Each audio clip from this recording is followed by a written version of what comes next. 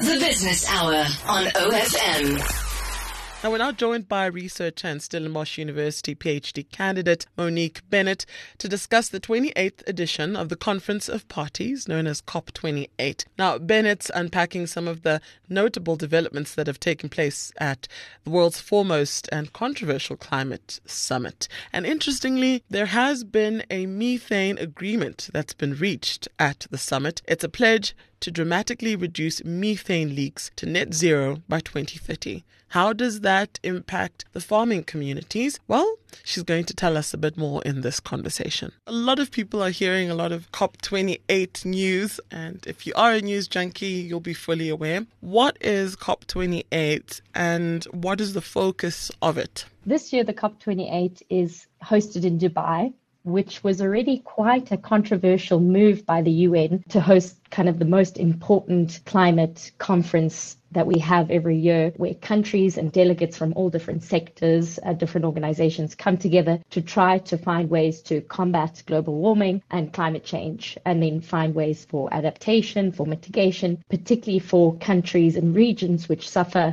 the most severe consequences, which we're already seeing, particularly on the continent. So it's a really important conference to bring together key leaders, key people within different industries that impact climate change, and then also grassroots movements to have their voice to say, well, this is how we're being impacted and this is how we need to be taken into consideration. So very crucial. Well, weighing in on the controversial aspect of it, I saw an article that says climate summit in an oil state. Does this mean COP24 can change anything? Yes, exactly. And I think this is a really important point, because we have President Sultan Al Jaber, the president of the UAE, as the president of the summit this year. And there were rumors that there would be oil deals happening on the sidelines of the conference. I think it's important to also reiterate that, we have to have the emitters and these big players at the table as well. We cannot exclude them. They have the money and the influence to change these sectors, these industries, for the better. So we can't exclude the big oil giants.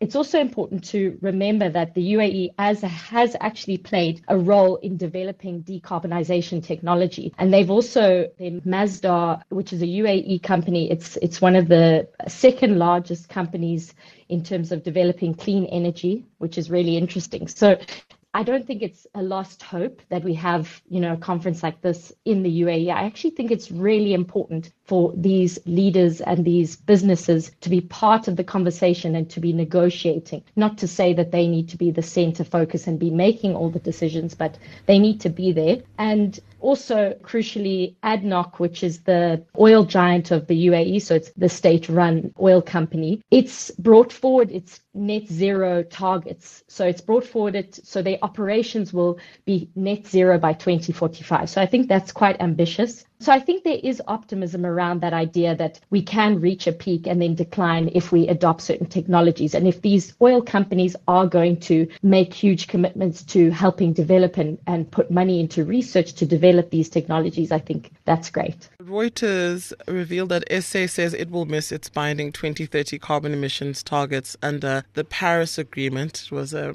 bit of an investigative piece that they had. And we sat down with an analyst shortly thereafter, and we got into how difficult it is for developing nations to kind of meet some of these carbon emission targets. They're quite lofty considering that they require a lot of investment. Is that something that's going to be tackled? I think that's such an important point, and I think climate finance in particular has been quite problematic over the last couple of years, because we've had these commitments of $100 billion, which, and now we've had, a further commitment in this past COP to increase it. Well, over time, it's been 12 billion, but I'm not sure the exact number that it's been increased. I think it's an additional 80 billion that they're adding into it. But the issue is that 100 billion commitment since 2020 hasn't properly been utilized. So there's been problems in accessing this climate finance and having projects be implemented in a way that's really going to benefit communities who are transitioning. And I think South Africa is obviously wanting to be kind of at the forefront of this idea of a just transition,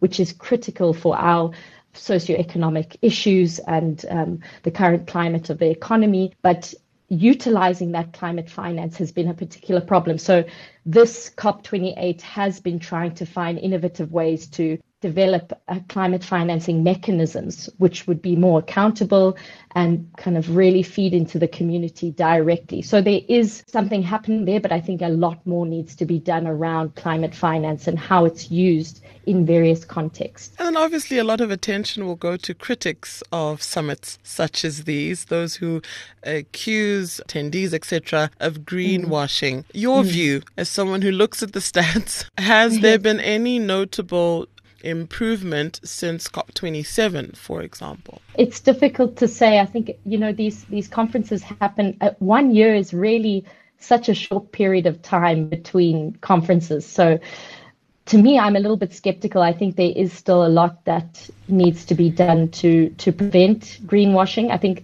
the EU is trying to implement some mechanisms to prevent that. But in terms of our context on the continent, there potentially is, more room for people to do greenwashing investments and stuff like that. I'm not particularly an expert on it, but I think I'm not sure if there's been improvements in terms of this COP, and we'd have to see post-COP analysis on these kinds of investments and the greenwashing concept. So yeah, it's really problematic, but really important to look out for, definitely. The Business Hour with Oliver Cheng on OFM. In closing, anything that stood out to you so far from all of the addresses and the coverage? Yes, I think what was really interesting for me was the huge commitment around nuclear energy, which came up as quite a significant talking point. So we had a very large commitment among the US, Britain, and I think 21 other countries, including Mozambique. I think Ghana was also included, where there was basically a commitment to triple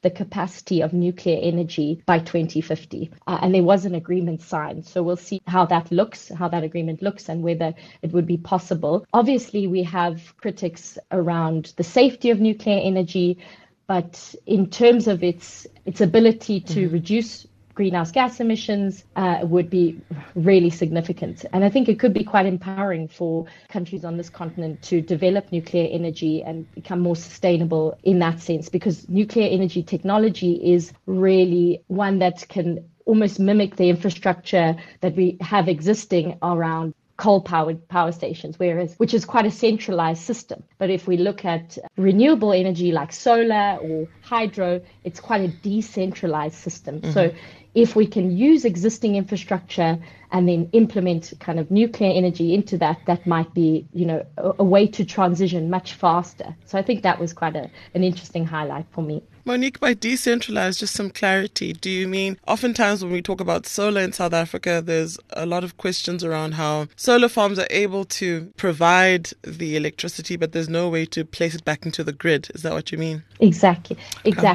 So the infrastructure that we use for coal-powered stations versus what we'd use for renewables is different. And the renewables is at a much more localized level. So, I'm not an engineer, but this is how I understand it. So there's probably more technical details. But from what I understand, it is difficult to feed that renewable energy back into the grid at a large level and then transport that electricity. And also it can be very variable. So we know solar, obviously, if you've got rain or you've got nighttime, there's no power feeding in. So how to make that feeding of power consistent within the grid is really important. Anything you'd like to add, perhaps? Yeah, I think there's one more thing, actually, I wanted to add, which was quite important, was this movement towards looking at methane and other non-CO2 gases and how they impact global warming. So this was actually one of the first key talking points at COP28 this year. So we know methane causes about a quarter of the atmospheric warming that we see, according to scientists. And it is a really good opportunity to slow the rate of global warming if we can deal with methane. And it's one of the main components of natural gas. So things like flaring and gas leakages can really contribute quite a lot to methane emitting into the atmosphere. Obviously, we know livestock as well. But if we can deal with some of the issues around natural gas and its emission of methane, that would be quite critical. So there was a commitment now to reduce methane by 10 million tons over the next 5 to 7 years. And there was a $1 billion support package mobilized for the reduction of methane across various sectors. So methane is quite an important gas. And speaking on that, there was a large turnout of lobbyists from the meat and dairy industry at this COP. It was I think it was the largest gathering of lobbyists from that industry outside COP28. So clearly it's quite an important talking point, because we obviously will affect farmers in a large way if targets around methane are made more ambitious, particularly in developing countries. So we've got to watch out for that kind of methane gases as well, and non-CO2. So that I'd say is kind of the main points I picked up. Super exciting. Thank you so much. It's really great to talk about it, because climate change and environmental governance is a passion for me. Mm-hmm. And although my PhD focuses around conflict, I think, they go hand in hand. As the weather changes, we really affect every part of society. So it's really, really important to talk about it. Oh, fascinating. So has your sort of area of focus been primarily in conflict-ridden areas, or? So initially my research has been, before I started the PhD, my research has been around environmental governance and climate change and its impact on human security. But then I got interested in conflict within the Sahel region, which is obviously also worsened by climatic changes, and also in East Africa as well.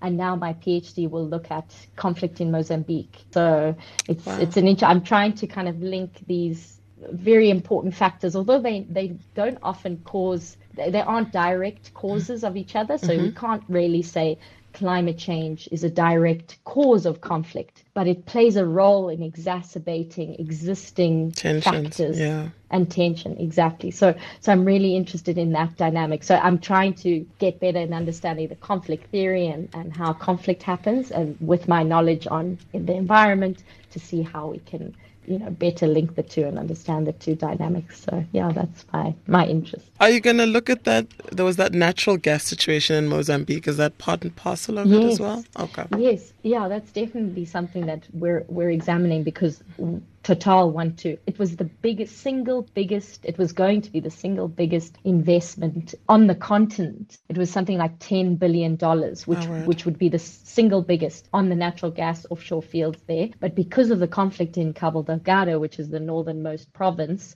it looks like that project is on hold. But, potentially they could shift towards looking at nuclear energy instead of the natural gas and see, because obviously the EU in particular want to reduce their dependence on Russian gas. So there is this push to move away from gas and potentially move towards nuclear. So that was the geopolitics were kind of playing out a little bit as well at COP28 around the war in Ukraine. So it's really interesting to see that link there as well. The Business Hour on OFM.